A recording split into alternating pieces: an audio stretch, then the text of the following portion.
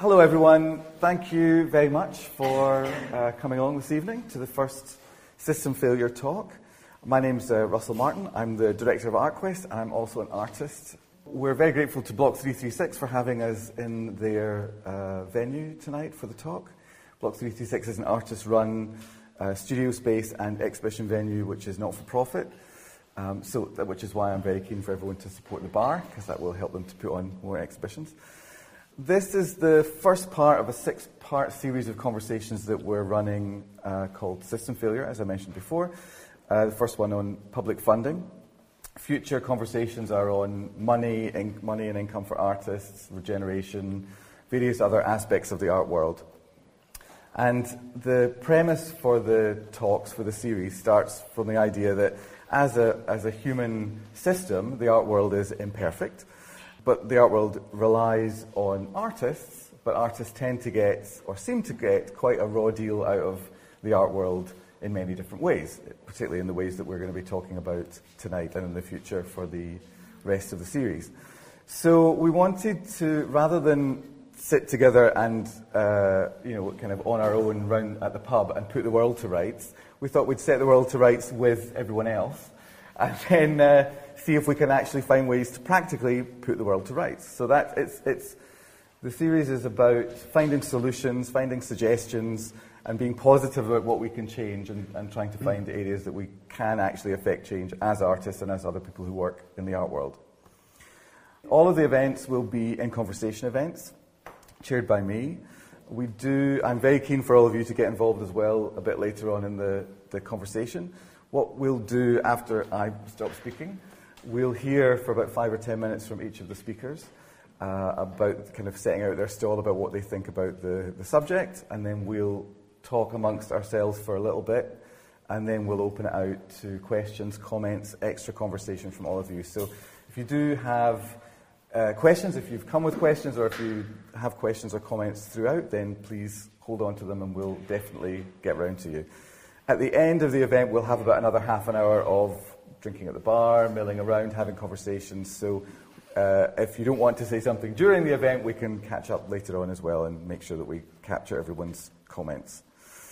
Yes, the first one around public funding, first conversation around public funding.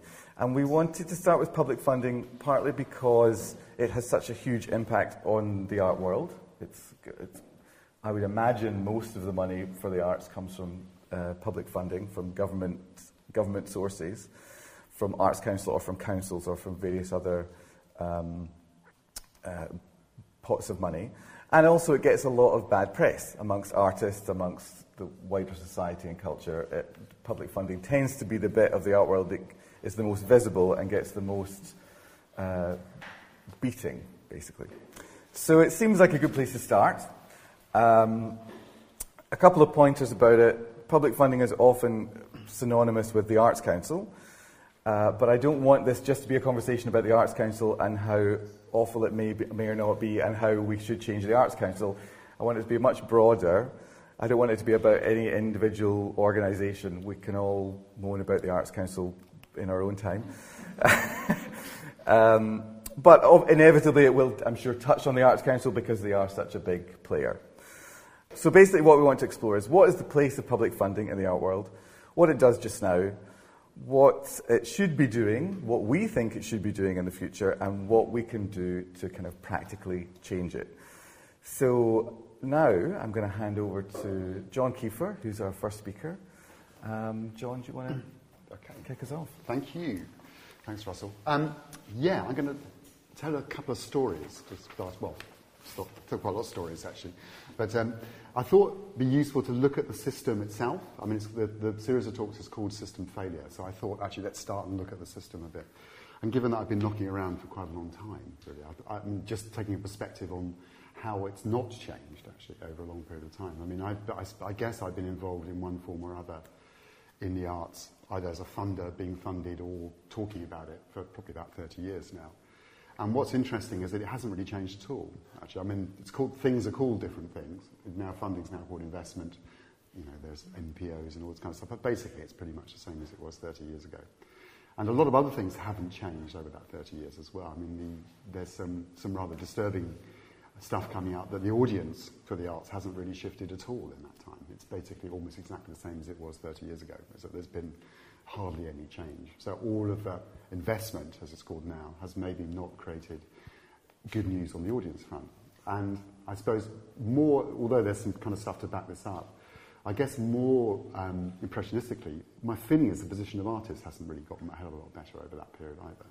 I mean, there are more opportunities probably now, but in terms of people being able to make a living out of making art, I mean, the curve still looks pretty much as it did 30 years ago, with you all know it, I don't need to tell you this really, with a few people making quite a lot of money and then everybody else making very, very little. So it's a kind of odd-looking curve.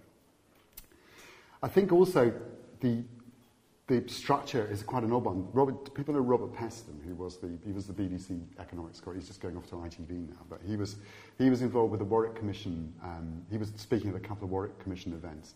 The Warwick Commission did a whole research project about cultural value. It was basically trying to find another way of looking at culture which wasn't either intrinsic or instrumental. But he said a couple of really interesting things, not in the main room, actually, outside. He said, it's a really weird system, the arts. It's completely paternalistic. It's totally top-down. And it's paternalistic in a way that most other parts of civil society have stopped being paternalistic, actually. I mean, it's very, very odd that people... Well, he was basically saying it's weird that people put up with it, which is what he was implying. I mean, why is it okay to have funding distributed in the way? And I think probably... it's most paternalistic towards artists, actually. There's nearly always an intermediary between artists getting funding and some kind of funding system. So he was basically saying that in a way, can't somebody redesign this? And I think part of the problem with the UK is that we've exported our funding system everywhere in the world, actually. So everyone basically does it as we do it, except for the States, possibly. I was in Australia at the beginning of the year, and there the issue, I could have been, except for the accents, I could have been sitting here, actually. The issues were almost identical to what they are here. And similarly, spending some time in South Africa. So the same kind of things have happened. And you start thinking, maybe this is structural, actually. Maybe this is not people not being nice. Maybe it's actually something structural in the way this whole system works. And maybe it's time to rethink it. I was lucky enough to go to Greece a couple of times, just before Syriza were elected there. And what was very interesting there is that virtually overnight, the whole of public funding disappeared, basically. All the funding was cut, all the museums were locked up, everything just finished. It was quite extraordinary, actually, and people just didn't know. I mean, in a sense, there was total shock. A lot of people appeared on the media to say this is an outrage and this is terrible. The sad thing was the public didn't react at all, didn't care, actually, which is the kind of something we need to talk about, I think, in relation to funding later on.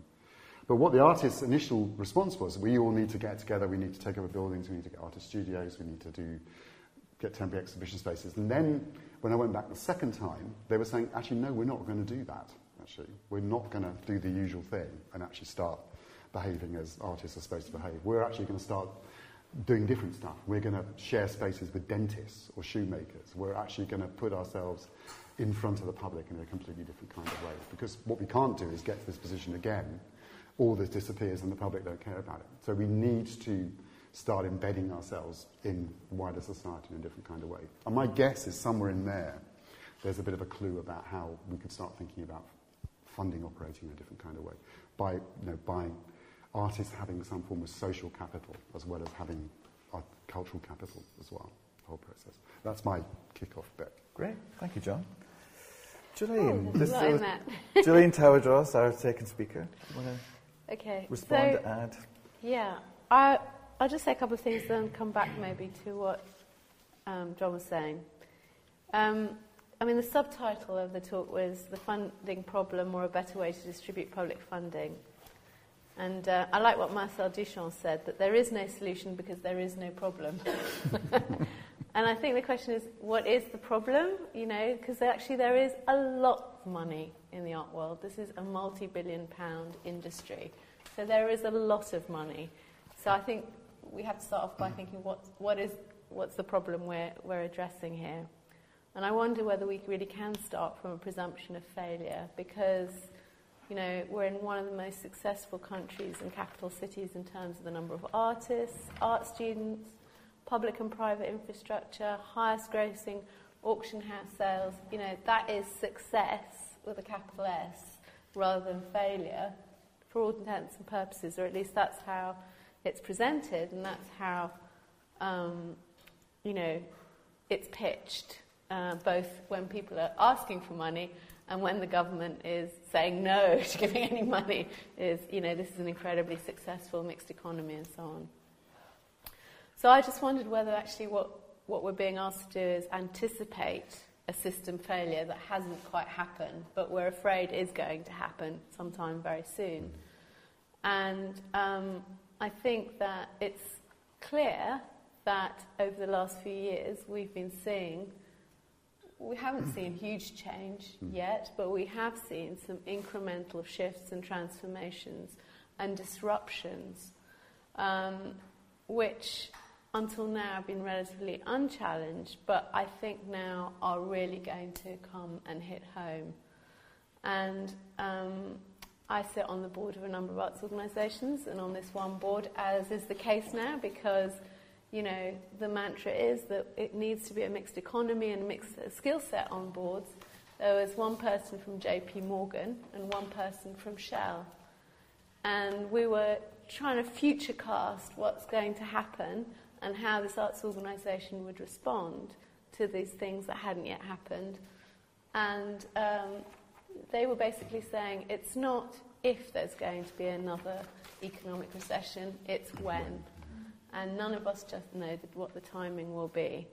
So something is going to change, and I think we've seen it with, what's happening with the closure of manufacturing industries in the north. I think they're the canaries in the mine, literally, mining, Glencore and others, and we're just, something is coming our way. At the same time, with the austerity economy within the UK that we're led to believe is absolutely unavoidable, there is huge pressure on arts organisations to come up with a different business model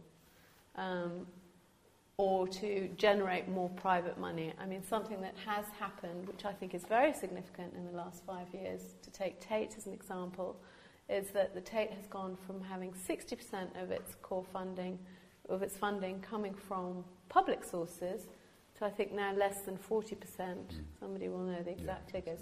That is a very significant shift. In that 20% shift is a shift from an organisation which is paid for by taxpayers' money for the benefit of taxpayers, with a brief for those stakeholders, whether or not you agree that it has performed that role or not, irrespective of that, to one which is funded by the private sector, the majority of its funding coming from the private sector. I think that's a very, very significant shift. And I think what we really need to think about, and I don't think we've really had to think very hard about it or reflect on, is what is the real difference between private funding or self-generated income and public funding? What is the significant difference? Is there any difference? And if so, what is that difference? Or what should that difference be? And what does that mean for artists, for arts organisation, where the money comes from? How does that change what you do? And I think here I would say artist or arts organisation. And how does it impact on what you do? I think the other thing we need to think about is value, but in a slightly different way to the way that we've thought about it in the past. I mean, I think there's a huge obsession now, we've all started using a language which is about outputs and deliverables and key performance indicators. Maybe you don't, but I see it, I hear it a lot. I'm not quite sure what it means. I run an organisation which has a turnover of £18 million a year. We don't use that language, but we do know what we're supposed to be doing for who and what that should look like or shouldn't look like. And we also know who are the most important stakeholders, and we have to make a decision about who is the most important. We have lots of different stakeholders, but we have to, on a daily basis, make decisions about who is the most important stakeholder and who we prioritise over another. And I think that's the other thing, is that there's a sense in which we're in an environment where everybody is being asked to fulfill lots of agendas for lots of different people, and that's just impossible. You can't. So I guess what I'm saying is something about, can we be very specific about what different kinds of funding do, what impact they have, how they should impact, what value they add, and how we determine what that value is. I think the last thing I just want to say is something about another buzzword, cost-benefit, but I think it is useful because just expending money doesn't necessarily mean you're making a difference, and that sounds really self-evident, but I'll give an example, and again it's something about how things are changing. I saw an advert for somebody to be head of giving at Tate, and the job was advertised at £60,000 a year. And then I figured out, well, if you add in, all the cost of that role, so the national insurance, the training, all the other stuff on top of that you're probably talking about £75,000. And then that person's target, it said in the advert, was to raise £100,000 a year. I thought, that's a lot of money to spend to generate £25,000. And that's one person and an investment that's being made in an activity to generate more money. But is that really the best value? Is that the best use of that, £75,000? How could that... It'd be interesting, wouldn't it, to sort of almost, rather than advertise that role, say, OK, we have £75,000. We want to know what you think, how we could generate value by spending this £75,000. What should we do with it? How should we use it? So just really responding to John's point about, thinking differently, but also being more rigorous, really, in terms of how we interrogate what we do now. And because if we don't interrogate the now and what we take as, business as usual, then we're not going to be in a very good position to come up with alternative ways of thinking. Definitely. I think what talks about the last 30 years, what we have seen in the last 30 years is an enormous growth in the size of arts organisations, actually. They're all massively bigger than they were 30 years ago, and they all have a lot of new jobs being created within the structure. Arts management continues to be... people have been churned out of universities every year to fill, God knows what they're going to do. And the other people who aren't artists in the mix have actually done quite well out of this, really, in the last 30 years. And it's no longer the case that they're going to be hit. But one of the interesting things when I talked about the structure and how decisions are made is if you're on a board, like Ghislaine was saying, in a sense, your first duties as a board member is to make sure you have enough money to pay the staff for 3 months. Not to pay the artists for 3 months, but pay the staff for 3 months. And I think, there are things which are built in, which seem quite innocuous at first, but when you start thinking about how boards start thinking about their organisation, is they're concerned with protecting their staff team.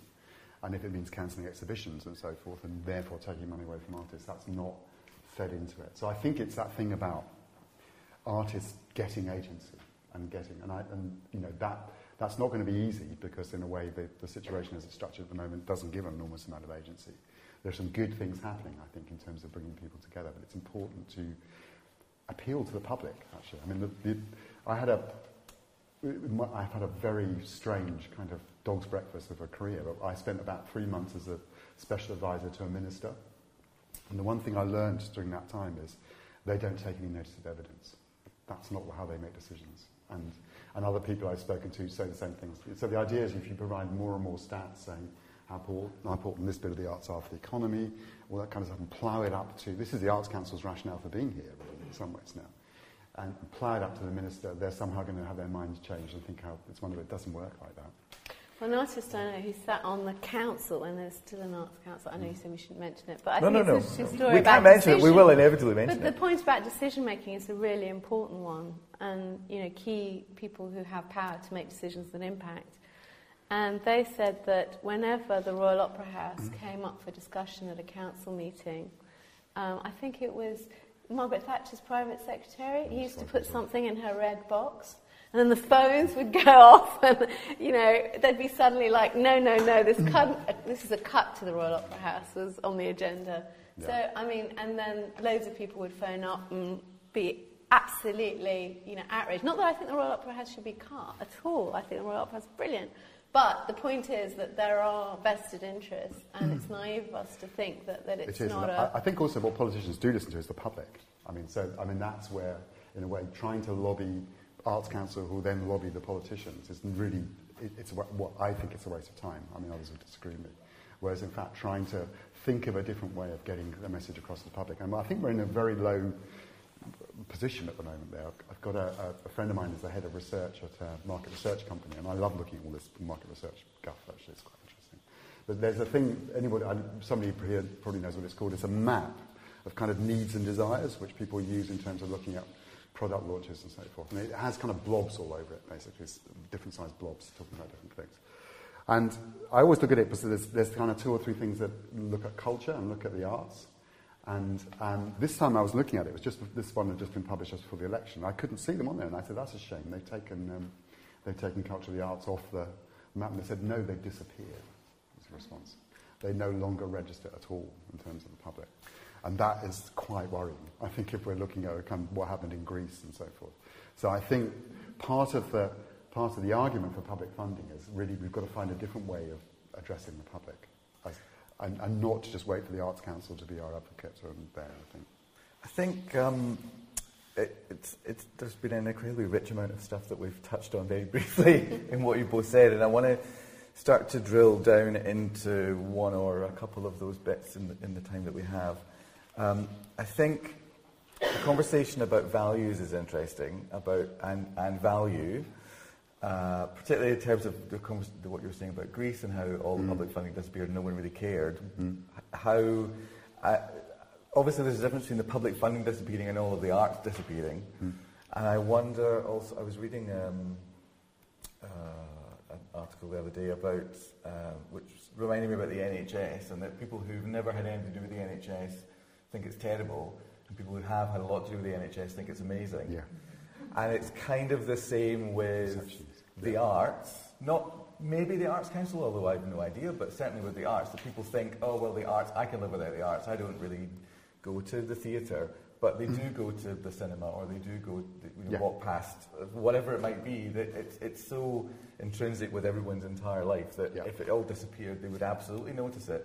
And I wonder if that's the way that we can help the public to understand what the value of it is, and therefore to think about how is it supported, and who makes these decisions, and what are they thinking? I think partly, yes. I mean, the entertainment blob was still on this map, and that was still there. But although, interesting, that has shrunk as well, actually, and I think that's probably got to do with people's disposable income as much as anything else, actually.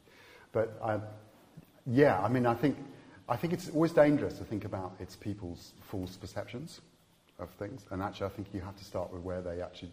You can say, but you do like the arts, but you go to the cinema and you've seen Steve McQueen or something or other, and whatever. I think it's always a bit dangerous to say that, because I think you don't know what role culture has in somebody's life, and I think we've made a lot of mistakes in the arts by making those kind of connections and assuming people are all automatically going to get it.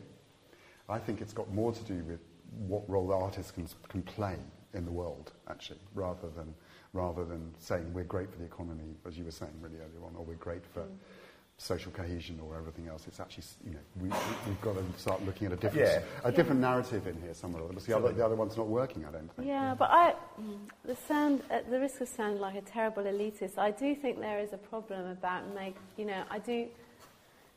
what you're saying sounds still a bit about, we have to, it very quickly becomes a conversation about, art has to justify itself, and artists have to justify why they do what they do, and the only way to do that is through some kind of social inclusion, access, and so on. Or economically, through the creative industries. Yeah. I wasn't just saying that at all, actually. Okay. No, I wasn't saying that at all. I mean, I completely disagree with that. I don't think that's what it is. I think there's a third way, actually, which is neither saying we're just artists, give us money and we deserve it, give us your public money, and at the other end of the spectrum saying we're only useful because we're good for the economy. I think both of those are wrong. The third one's much more subtle, and it's more difficult to define, and it's something in between the two, actually. And it's for artists and arts organisations to be able to use that space and actually talk about things in a different kind of way. And I don't think we've got the language yet to do it. My colleague John Holden's written a lot about this, just saying, actually, we need to start talking about cultural value. We need to stop talking about arts for art's sake or arts for everything else's sake as well, and just find a different way of thinking about this. And I think the danger is, because we talk about public, the public word in public funding is quite important, actually. And I think we've got to articulate that relationship between artists, arts organisations and the public. And if we can't find a good story for that, or a good description for that, I think we're going to have problems in the future. In a way, I think that's not just up to artists and arts organisations. No. I think that's part of the issue. And I think Robert Peston's right about there being a huge amount of paternalism in the art world. But on the other hand, the Ruthian project, the paternalistic project extraordinaire, did bring amazing cultural productions to huge audience through television. Brilliant writing, brilliant acting, it was innovative and pioneering because there was a sort of, it's always dangerous to look back at the past with kind of, through rose-tinted spectacles, but there seemed to be much more of a social contract around the value of culture and of making it accessible. So it wasn't just about an arts institution or an artist. It was about television and media and books and a whole kind of, project almost. And I think that part of the problem is that we become atomized, and part of the competitive environment of, putting in bids for funding, just the whole point of putting in a bid sets up a competitive environment in which people are being set against each other, rather than an environment in which we say, actually, we need lots of different things in this mix, because it is a very, it's a very delicate kind of ecosystem in which you need lots of different things. You need the obscure thing over there that 5 people are going to go to, as much as you need, the box office hit. And we need to understand how these things are interdependent, because, and I think that is an argument that's important to make, because, the King's Speech started off in a little theatre above a pub in Islington. The director's mum happened to see it and said, "Go along and have a look at this. This is really interesting, son." Son goes along, and then it becomes, and then suddenly it's, oh my God, isn't this brilliant? And aren't the creative industries in Britain fantastic? But without the small theatre, over the pub in Islington, there wouldn't be this, and not that it has to end in that success, because sometimes it just doesn't go anywhere, not in the first week or year or decade. But that's where public funding becomes so valuable, because it allows that risk, it allows the possibility of failure. But it is, I think, going back to what you were talking about, this kind of language of business that's in the arts, there's also a language of politics that's in the arts as well, this idea of bidding and having consultations and this paternalistic culture. That is a civil service political culture as well. And I'm just wondering if, given that it's public funding, given that it's coming from the government, are there any ways to circumvent that, really? Is that just kind of what we're stuck with? What's interesting, nobody's actually, as far as I can tell, ever gone to the Arts Council or the government and proposed a completely different funding system to them, actually. Everybody's accepted it as it is, in a sense. It's always been seen as being the job of the Arts Council, the government, to rethink what they're doing and tweak it here and there and put this new fund in and so forth. So nobody's ever gone to them. And from the sector, people, you might have had consultants doing it or whatever, but nobody's actually gone saying. And I think the point you're making about the whole funding process is bonkers, as far as I'm concerned. It's the most amazing waste of time and energy imaginable, actually. You have people in arts organisations consumed for 2.5 months a year, writing their bids, and you have somebody equivalent to the Arts Council spending 2 months a year reading them. and everyone knows what the results are going to be anyway before they go in. And if we costed up how much that all costs. It's huge, massive. But I think your point about intermediaries is really important, I think. Just on that one point, I mean, I think the notion of... It was interesting. One of the things I picked up in Australia was that there's basically a group of Aboriginal artists scattered across the whole of Australia. And they decided they're not going to bid against each other. They're going to put a bid in together across the whole thing. They're refusing to bid for the pot of money. They're saying, the pot of money is this, we're going to say this is what we're doing, and this is what we're going to put it in. Now, that's kind of quite radical. And there's the Arts Council, the equivalent of the Arts Council, they're saying, no, you can't do that. They're saying, well, we are going to do it. So either you're not going to give us any money at all, or you're going to accept that we put a consortium bid. And we sat down together, we worked out what we all need to do, what we're doing, had a few arguments to do it, but actually we think this will work. This means we can all do our stuff between them. I think it comes back to this intermediary question, and that's where, how could any of us get away with saying, actually, let's have an experiment, let's try a non-intermediated art world for a bit over here. Okay, there's no Arts Council, there's no Tate, there's no brokers, there's no education people, there's no one to intermediate. And taking your example, say, okay, we'll divide up the pot. There's an allocation of money. There has to be some allocation, I guess, at the beginning, and then it's divided up by population. And the creative, community and the people in that place negotiate what they're going to do with that money. Yeah. I mean, I think if you start to break it down, you can see that happening. You could say, okay, support for individual artists. That comes through some of that comes directly, not very much, but some of it comes directly. Some of it comes through other agencies. Some of that, in a sense, comes through galleries and arts organisations. Why not actually sit down together with artists and actually work out how that could be more effectively spent? Maybe not getting right down to saying this artist should get money, this one shouldn't, but actually saying, is there a better way of doing this? Because artists, have all kinds of networks. So a lot of barter systems going on between people making work and so forth. There are structures, there are hidden structures within how artists work already, and just use some of those, actually. Let's get rid of the intermediaries. Yes. Playing devil's advocate for a second, but another important function of public funding is that it validates the activity that's being funded. Yeah. So this artist is doing a good project. I am, not an artist, I don't know much about the art world, but this has got this logo on it, says Arts Council or says the council are funding this or whatever. So someone somewhere has decided this is a good use of public money. Public money is my tax money. So whoever's spending it is being very careful about how they're spending it. So I'm going to kind of trust that this is a good thing. I might never go and see it or I might hate it, but I'll at least have some idea that someone somewhere along the line is validating this as a good thing. That's still so how do you do that if you're kind of working it out communally? Well, I think actually it still wouldn't change, actually. I mean, I'm not suggesting actually getting rid of the Arts Council completely. No. But what you would have is a different kind of way of planning how you're going to spend the money. And in a sense, one that's more... Also, one that has more intelligence to it as well. Because, I mean, so often in decisions that they're not... First of all, they're not aware about things that are going on in the sector quite often, but also they're not aware of what's going on with audiences. They don't understand a whole range of stuff.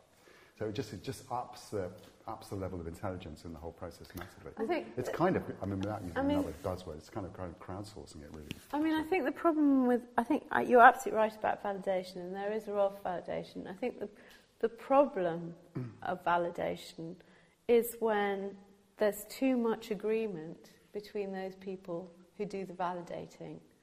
And that's anathema to any kind of difference or any diversity or any kind of risk-taking. And I think that's the problem, is, and we haven't used the word risk, but I think we should go back to the question of failure and risk and talk about what, I'm interested. I think public funding has a really important role. I think it would be a disaster if public funding wasn't part of the ecosystem. But that public funding has to be ring-fenced to do specific things, and that's got to be about taking risks. It can't possibly be about reaffirming the same thing, the things that have been validated already in 10 different other places, because that's too easy. And that can be funded elsewhere, because sponsors, when I ran an organisation called Innova, we were constantly told that we'd failed because we hadn't managed to get any sponsorship or private funding. And why couldn't we be more like the Serpentine Gallery? And my point was, well, we're not here to be the Serpentine Gallery precisely because what we're doing is something very different, and it should be about working with artists who haven't been established, who aren't known, curators who aren't known, writers who aren't known. Yeah. And it has to really be about difference in the widest possible sense, not just racially or culturally.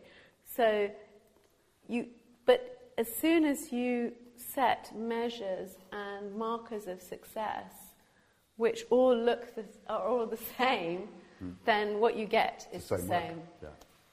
And that's, so I don't think validation is a bad thing. Mm-hmm. It's just how the parameters of validation. Getting enough diversity amongst those gatekeepers or deciders or whoever they might be to make sure that it's.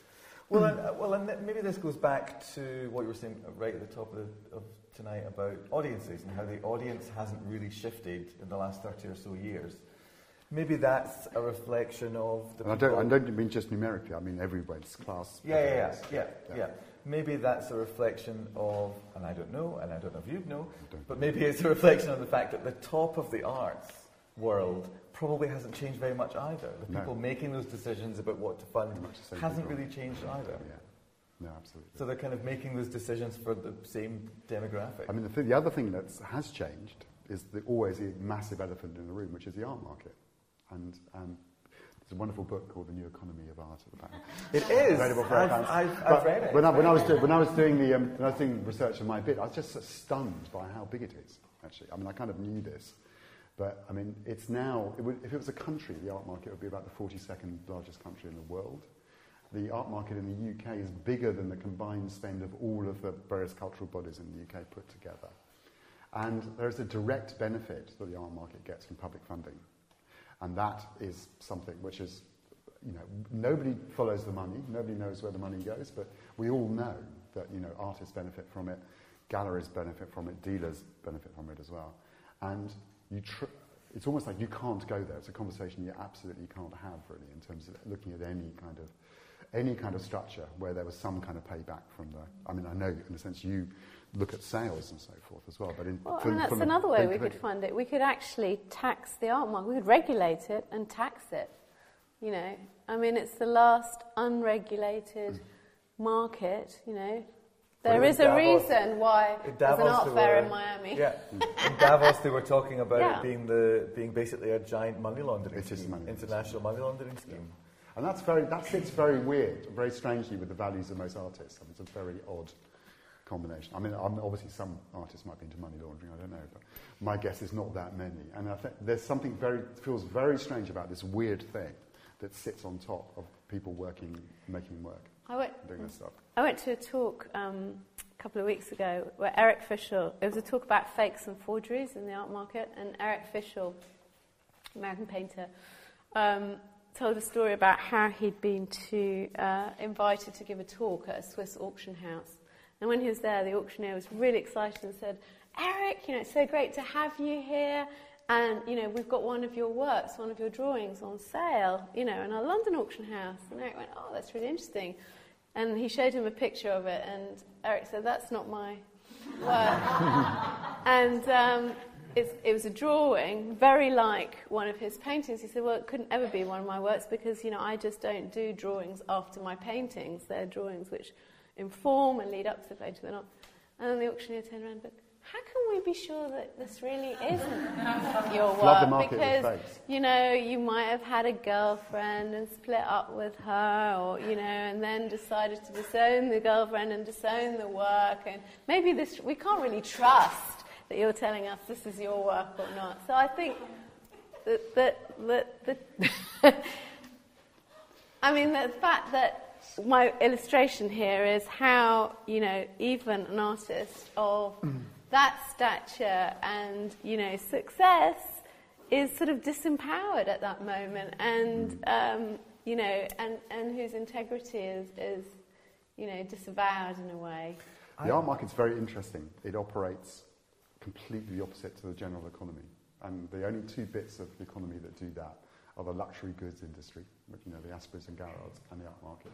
Everything else tends to track the general economy. So when the economy goes down, the art market goes up. So it's actually a very, very strange. There was a great piece in Art Newspaper. I don't know when we read Art Newspaper. It's kind of, but anyway, there was a great piece in there about it, and it does not behave like anything else, and that shows that there's something funny about it, basically. Very strange about it. I did have a conversation with, I think he was a sociology professor a few months ago, who was saying that, and he writes about the luxury goods market, and he's now increasingly writing about the art market because it's the same. It acts in such a similar way. But I don't want to talk too much about the art market, and I wanted to go back to what I want to. Should we open it up and see whether people? I'm going to open it up. Yeah, I'm going to open it up after I've asked one last question here. About, you mentioned crowdsourcing this kind of as a way of making decisions, and you were saying about what if there was this bit of the art world that was over here and we just did it as a test. Isn't that what crowdfunding is, or at least a bit of what crowdfunding is, or approaching it? That people decide what they want to fund and they put their own money into it. I mean, it's a bit different because it's not public funding, but or on the other hand, it's pure public funding because it's funding actually coming from the public. But it's a way of funding. Someone comes up with an idea and someone says, yes, I'll put some money towards that. Yeah. I mean, it is in a way, but I think my problem with it once again is that it's, again, atomised, isn't it? It's about the individual project. It's about the individual payment. So what gets stripped away in that is the conversation about, I mean, it is in there, but it is a statement of shared cultural value in a certain way. But in others, I think it strips out that negotiation, Yeah, it's interesting, crowdfunding. I share an office with Hen Norton, who set up We Did This, which is now part of another platform, I can't remember. But she's interesting. She's saying that crowdfunding is actually not about the money. The money's great, and getting the money is really, really good. It actually creates a completely different relationship with people who like your stuff. Actually, now some people want to get involved in that, some people don't. And that's what you don't get when everything's done by proxy for you, by the Arts Council or somewhere else. You actually are able to. And, the kind of sums now are going up and up and up. I mean, it is still project-based, undoubtedly, but there are people getting quite a lot of money out of crowdfunding now. And what it does is it gives you a fan base, actually, and we don't have many fans in the arts. We have audiences and we have professional relationships. We don't have people who will get excited about what we do on our behalf, which is absolutely key, I think, to rebuilding kind of the base, really. So that's the interesting thing about it. And I think if there are other ways of bringing that kind of constituency in, which is not just about crowdfunding, then that seems to me there's a clue in there about how you can start to extend. And people will get involved with something either, but sometimes because they like the artist, most of the time because they like the idea, actually. It's not about recognising a famous artist saying, I just like the idea of this thing, it sounds really interesting, I'm going to put 50 quid in or something like that. It's not a replacement for public funding, but you're right, it is a form of public funding. But it's not a replacement, but maybe there's something in there. Because I am quite sincere about this being a solutions-focused thing, and this is kind of like some primary research to go away and think about some other ways that it might actually work, and maybe at some stage we would say to the Arts Council, how about this as an idea? But there might be mechanisms within it that, with the technology, there might be mechanisms another model, perhaps. Useful. And again, I go back to this idea of a contract, which I think is really important. There's something about negotiating the terms of engagement, which I think are really important if you're going to get beyond a transaction. And that's what I'm uncomfortable about, even with crowdfunding. Even though I take what you say about the fandom and the engagement with the idea, it's still a transaction. I'm still buying into an idea and I transact, and it's kind of... It lacks something about what's a more involved process of negotiation. And, I mean, Barbara Steveni, who's in the New Economy of Art, I mean, she was involved with John Latham in the 70s in those negotiations of putting artists in different industrial contexts. And, when you talk to them, what comes across really strongly is that most of the artwork was in the process of the negotiation of the contract. And it chimes with what you were saying earlier about Greece and the, embedding yourself in society, because part of that process and negotiation of the contract was getting a group of people who are not natural art lovers, if you like, to understand what an artist does, how an artist works, how an artist is valuable, how an artist could function within a space which isn't an art gallery or an art school or where you would expect to find an artist, in other words. And most of the APG artists actually just did their work. I Yeah. mean, it wasn't like they were in there to do an outreach project. They just were in a police station doing their normal stuff, actually. It was great. Actually, I loved it. So, does anyone have anything they want to add? Questions, comments? I'm sure we're quite happy to keep going, but I'm sure someone's got something they might want to say. Yes. If you could say a little bit about where you're from. I think I know where you're from, but if you don't mind, if you don't want to, then that's also fine. My name is Lindsay and I work for the Arts Council, please don't shoot me. And I work for the Arts Council, but we also speak capital arts organisation. I was interested in, I'm coming with no agenda, I think, but I was interested if you take away the Arts Council in this sort of parallel universe, and I'm very interested to see how that works, but then so where is the money then coming from? Is it coming directly from the individual? Is it coming, because you take out the Arts Council and you're negotiating directly with government, where is then the relationship? Is it just between the individual and the artist? Is that what you're talking about? I don't know, but I mean, I think what you're sort of raising is the idea of arm's length. And I think one of the really troubling things for me, and something that has changed, is how far we've moved from the John Maynard Keynes originating idea that the Arts Council should be about artists, and making things or productions or events. And I think in a way what has become compromised in the last few years has been that arm's length. And I think the desire that we're expressing here to disintermediate is really to try and get once again that distance in order to ensure that it's possible to do things in a slightly different way and open up the possibilities of what can be done.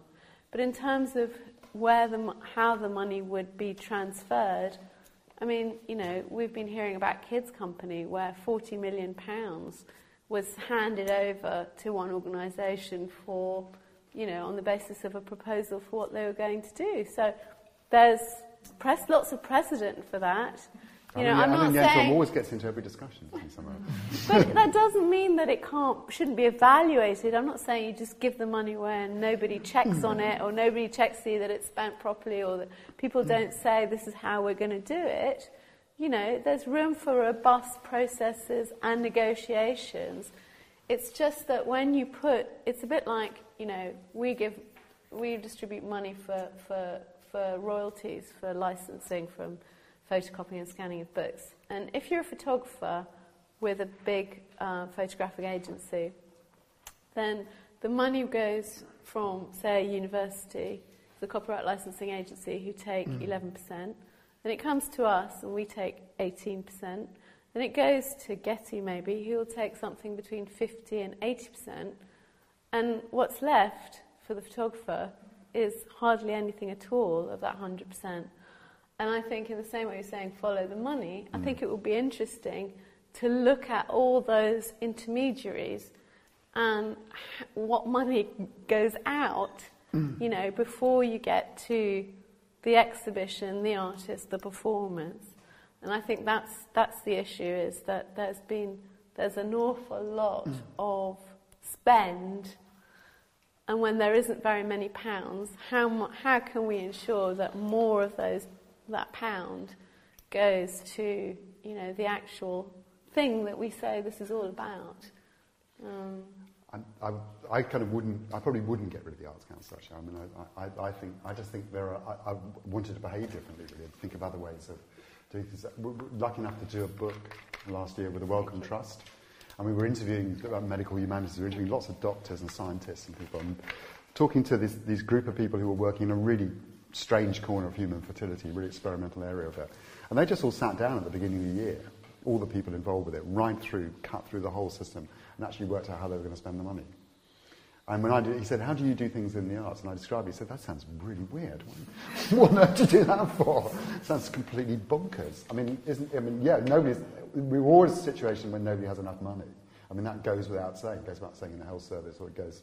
But, basically, we think it's much better if we sit down and work it out between us, rather than let, the minister decide, Jeremy Hunt decide how the money's going to be spent. So that's what we do. And I just think that it's probably trying things, because it's not only organisational business models are broken, I think the funding business model is kind of broken as well. And I'm not convinced that what's coming down the tracks in terms of there being effectively no local authority funding at all in probably 5 or 6 years' time, and really big cuts. It's just not going to work, actually. It's just going to be chaos, I think, if it carries on as it is at the moment.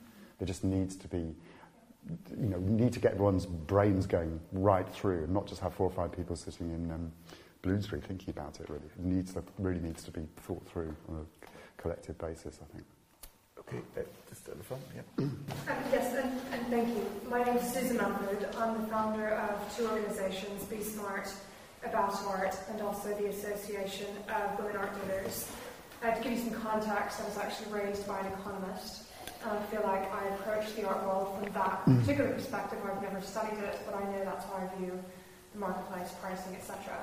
I was interested, before I asked my question, John, with what you said about how you don't think the art world actually reflects the rest of the economy. My take on that is it really depends on what part of the art market you're talking about.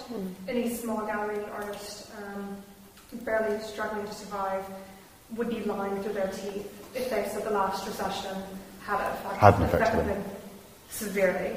And I say that someone who had a gallery at the time. So my question for you is, what's our own responsibility in the sector? What's the solution? I'm interested in your own take on that as well.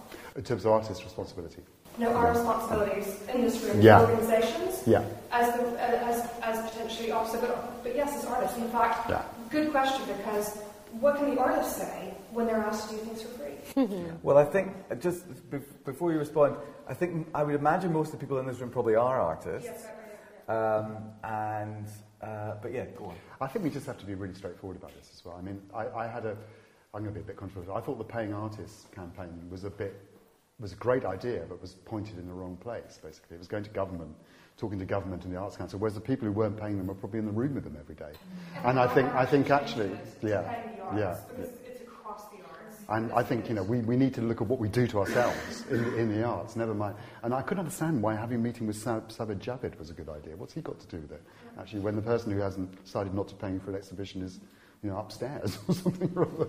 And I think, we've got to clean our acts up, actually. And I think, but that gets back a little bit to the thing I mentioned earlier on about, most arts organisations being not-for-profit charities with boards, and basically, when you start looking at how you're going to spend the money, boards will prioritise the staff, if you like, who tend not to be artists, and everything else gets squeezed in the whole thing. So I think there's probably a role for the Arts Council, actually, to start really looking at the percentage of what organisations are spending goes directly to artists, and whether they're being paid or not as well. I think that's being to happen. Yeah. I think where you put your finger on is something which is a systemic issue, actually, and I think it goes back to not so much the paternalism, but the patronage model of the art world.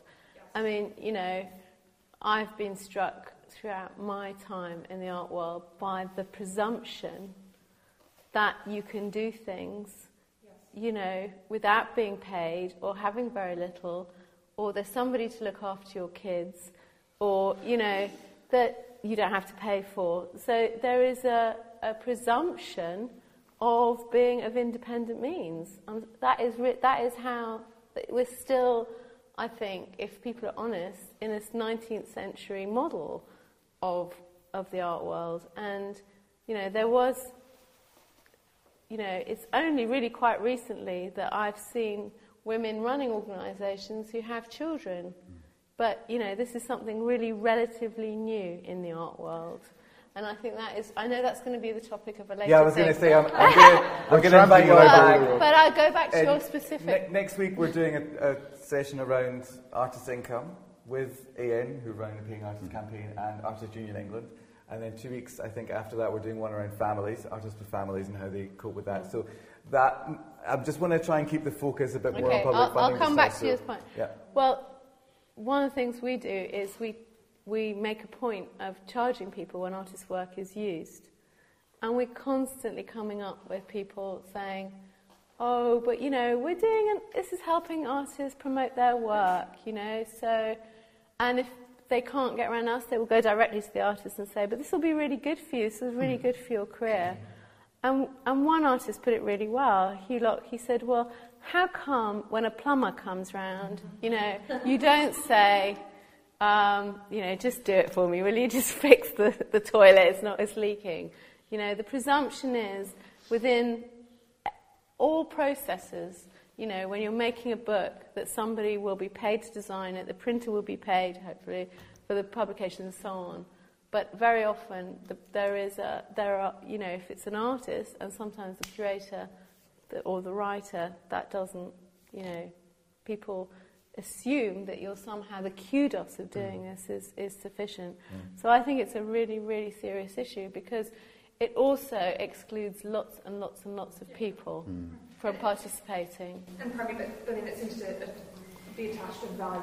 And if somebody is paid, then they're actually going to take it more seriously. I'm sorry, I just want to move on from maybe it's something we can pick up on afterwards when we finish the formal part of the conversation, but it's going to be the focus for future talks, so we'll invite you back for that one. And you can join in on that as well. At the back. Hi, Elaine Tiddington, and I'm the founding director of an artist-led organisation, and I've been subsidising the Arts Council for 12 months.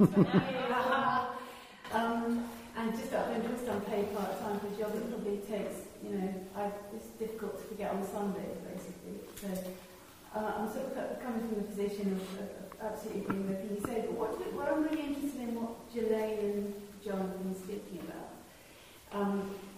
is how the problem with kind of getting rid of intermediaries. I mean, there always has to be some intermediaries. There has to be some, yeah. And somebody who's been an intermediary, and I'm also an artist, but somebody who's been between artists and money and provided services. Charity board and all that stuff. The thing is, you can cut the staff, but then you don't have an organisation. Yeah. And also, and then how are people supported? And there are roles that there are always going to be a certain sector of the population that take up organisational roles and are capable of doing that, and others who really don't want to do with it. So I think it's a question of scale, though. I mean, Amanda and I both worked for London Arts for a while, and it was great fun, actually. But one of the things, when we were there, I worked this out a while ago, between London Arts and the Arts Council, there were about 9 people looking after the visual arts in London. 10 years, well, no, less than that, 5 years ago, there were 28 people doing it. So, I mean, there has been a massive expansion in some parts of our world. Now, whether, I don't think, things got 28 times more or 4 times more complicated than they were then.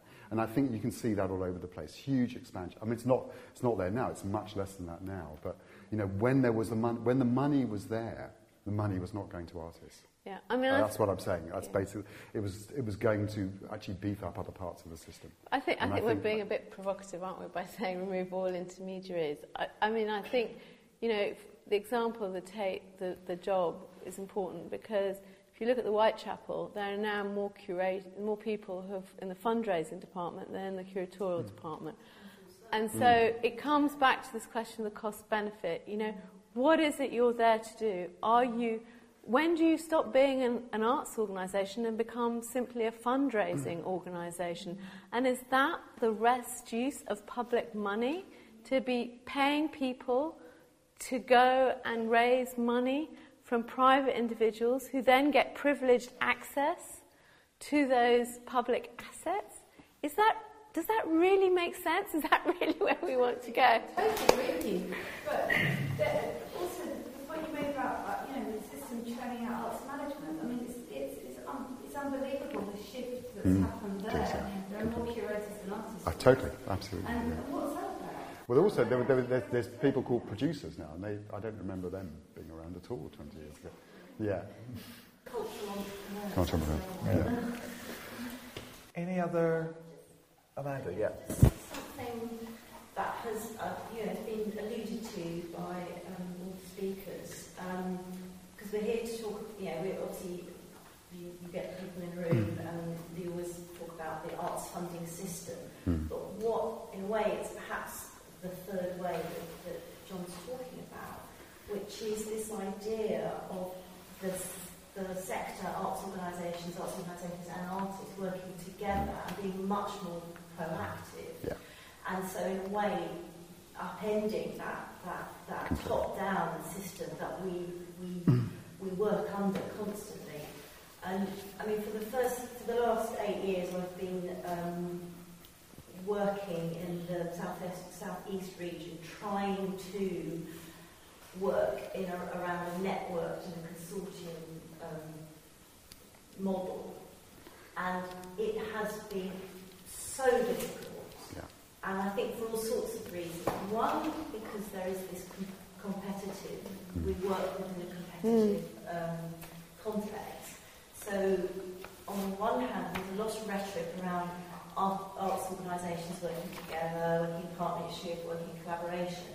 But at the same time, you're all working against each other because you've all got to have a USP, and so you're sort of working with one hand tied behind your back.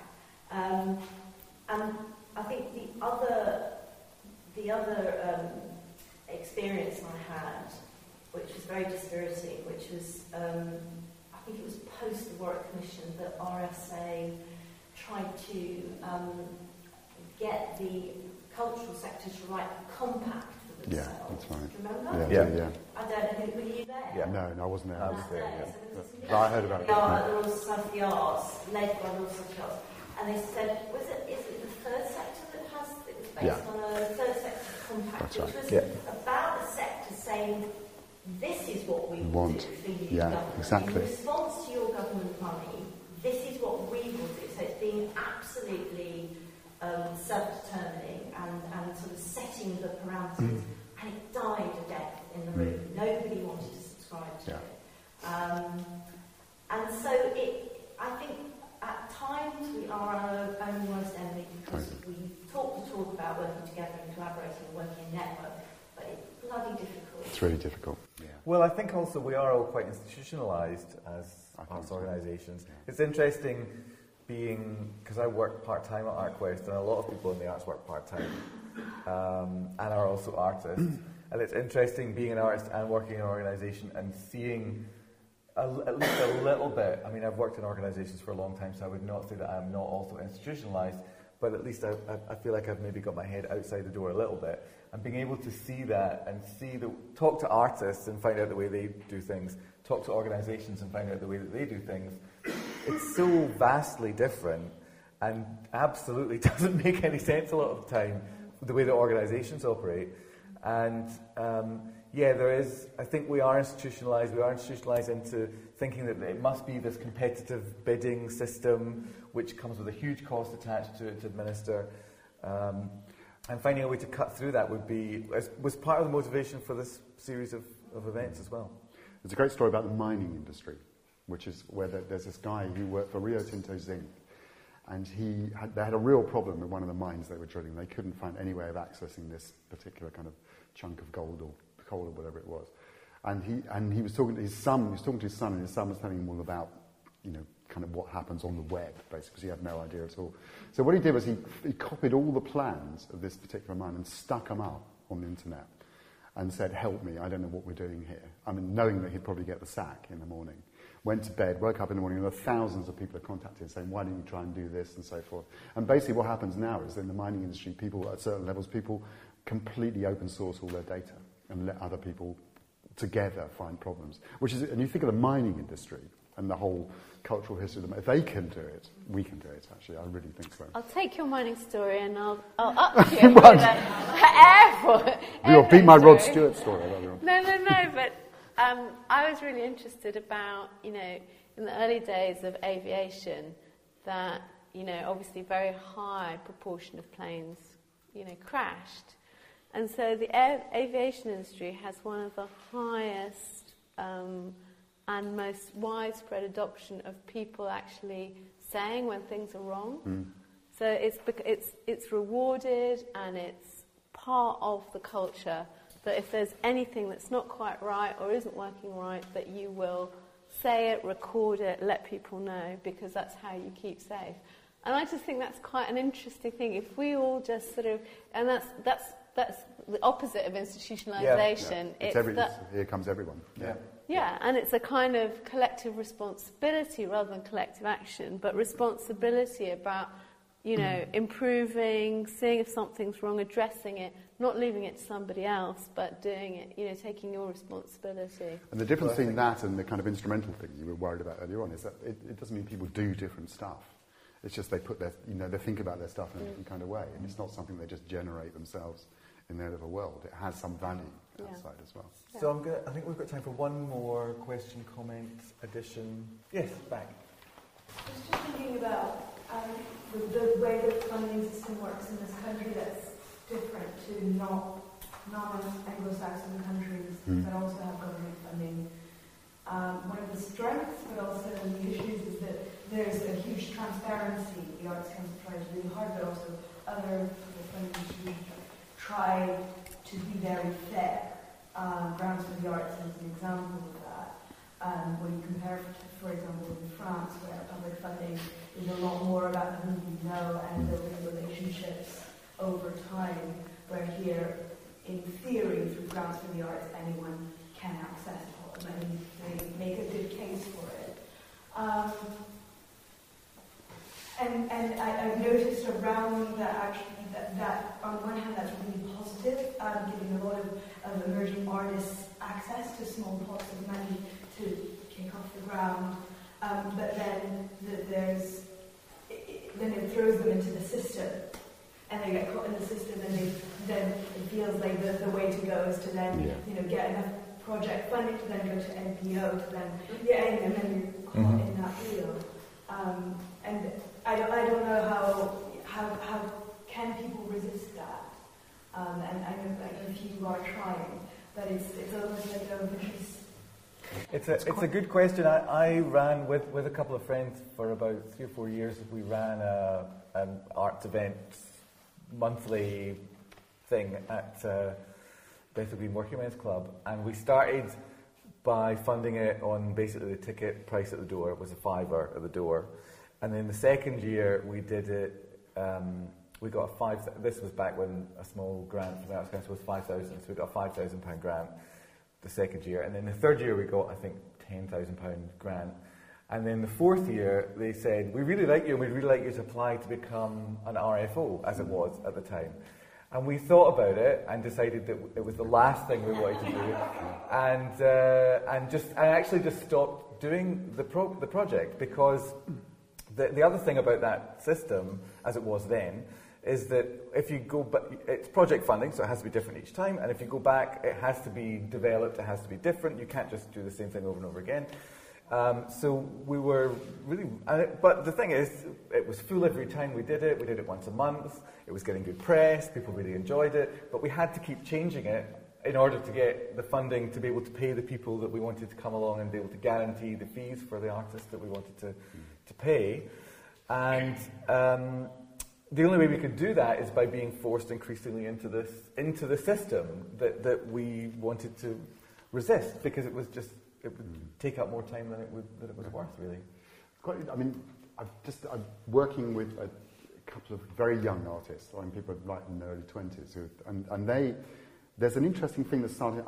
Actually, they're mostly people working in performing arts rather than visual arts, and they seem to have almost like a promiscuous approach to funding, and actually really looking at very kind of quite sophisticated models across subsidy, licensing bits and pieces of content here and there, doing bits of crowdfunding, getting bits of public funding, and I think there's a kind of, in a way they've got no choice because there's not much else happening. So I think there's kind of, it's possible to get on the funding ladder without having to climb to the top of it, actually. And they have absolutely no expectations of ever becoming an NPO. They wouldn't be interested in that. They see themselves developing somewhere else.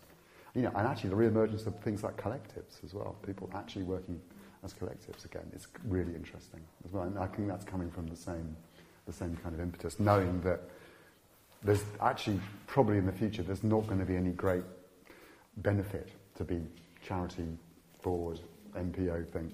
I'd love to see there to be a kind of slush fund, slush funds available, where you sort of say, here's £100,000, we're going to put aside £200,000. We're not going to give you more than, £3,000 a shot, but actually we don't want very much for it. We'll just send us a paragraph of what you're going to do. Send us a paragraph at the end of what you've done. We kind of did that a bit, didn't we? We were just talking earlier. Yeah, no. Yeah. City racing. That's right. That's exactly what happened. Yeah. We just gave the money. said, do it. And the other interesting thing is that they were brilliant. They shone brightly, and then they just decided that was it. They wanted to move on to something else. And this thing of developing and establishing and building, and it's actually not healthy. And grant for the arts. Why don't we just stick them in a big hat and pull them out? Would it really result in less success? Really? It would be good to experiment. Closed environment. One is a placebo and one isn't. You'd have one set of grants for the arts which are all, scrutinised, put through all the things. The most successful arts organisation would be a placebo arts organisation. And then you'd have another one, and it wouldn't be assessed or anything. You just give them the money. I think also, in defence of funders, it's difficult to be radical for a funder. It really is hard, actually. You get really beaten up, actually. Well, everyone is invested in their own bit of the system. Which started so long ago that no one can really understand. The Arts Council, the purpose of the Arts Council originally, way before the Jenny Whiteley-Byrne and all this, was about rebuilding buildings that had been bombed after the war. But it would be nice if everyone kind of got into a risk contract. So the Arts Council could put a certain percentage, not all of it, it's risk mitigation, you do your placebo and your rigorous assessments. You're not kind of throwing everything up in the air. Every arts organisation has one slot a year which is completely open and is just pulled out of a hat, An artist, you could also, decide on a commission. You could invite, people to bid, we're not going to bidding, but, to propose that you make an artwork for them, and they don't quite know what they're going to get. But it would be so much more fun, probably. I think we should end this bit on fun. It's a good point. And develop placebo public funding. It sounds amazing. I want to thank the speakers. I want to thank Gillian and John for their fantastic contributions. All of you very much for sitting and listening and contributing as well. Please don't run away. The bar is still open, and we can all mingle and continue this discussion as well. I also want to thank Blocks 336 as well. Thank you for hosting this one and all the future ones. 2 talks I want to mention. Next week is the second part of the system failure talks on regeneration, called The City Problem, which will be here. And the other one I want to talk about is, you might have seen these flyers up at the table where the DJ is, for the Radical Renewable Art and Activism Fund, which is a project by an artist, Ellie Harrison, where she ultimately, I think, wants to buy a wind turbine to produce electricity which will provide money to give to artists for no-strings funding for more activist and political arts projects. This is great. This is what we're talking about. And it's a Kickstarter. She's doing a Kickstarter at the moment. It's open for another few weeks to do the first bit of research. And it's being launched at a talk on Saturday the 14th of November. There's flyers up there, so you don't have to write all that down. And I'm going to be talking at the talk as well, probably about what we've just been talking about, so it might get a bit meta. But do come along to that as well if you'd like. And that's all. Thank you very much. Thank you.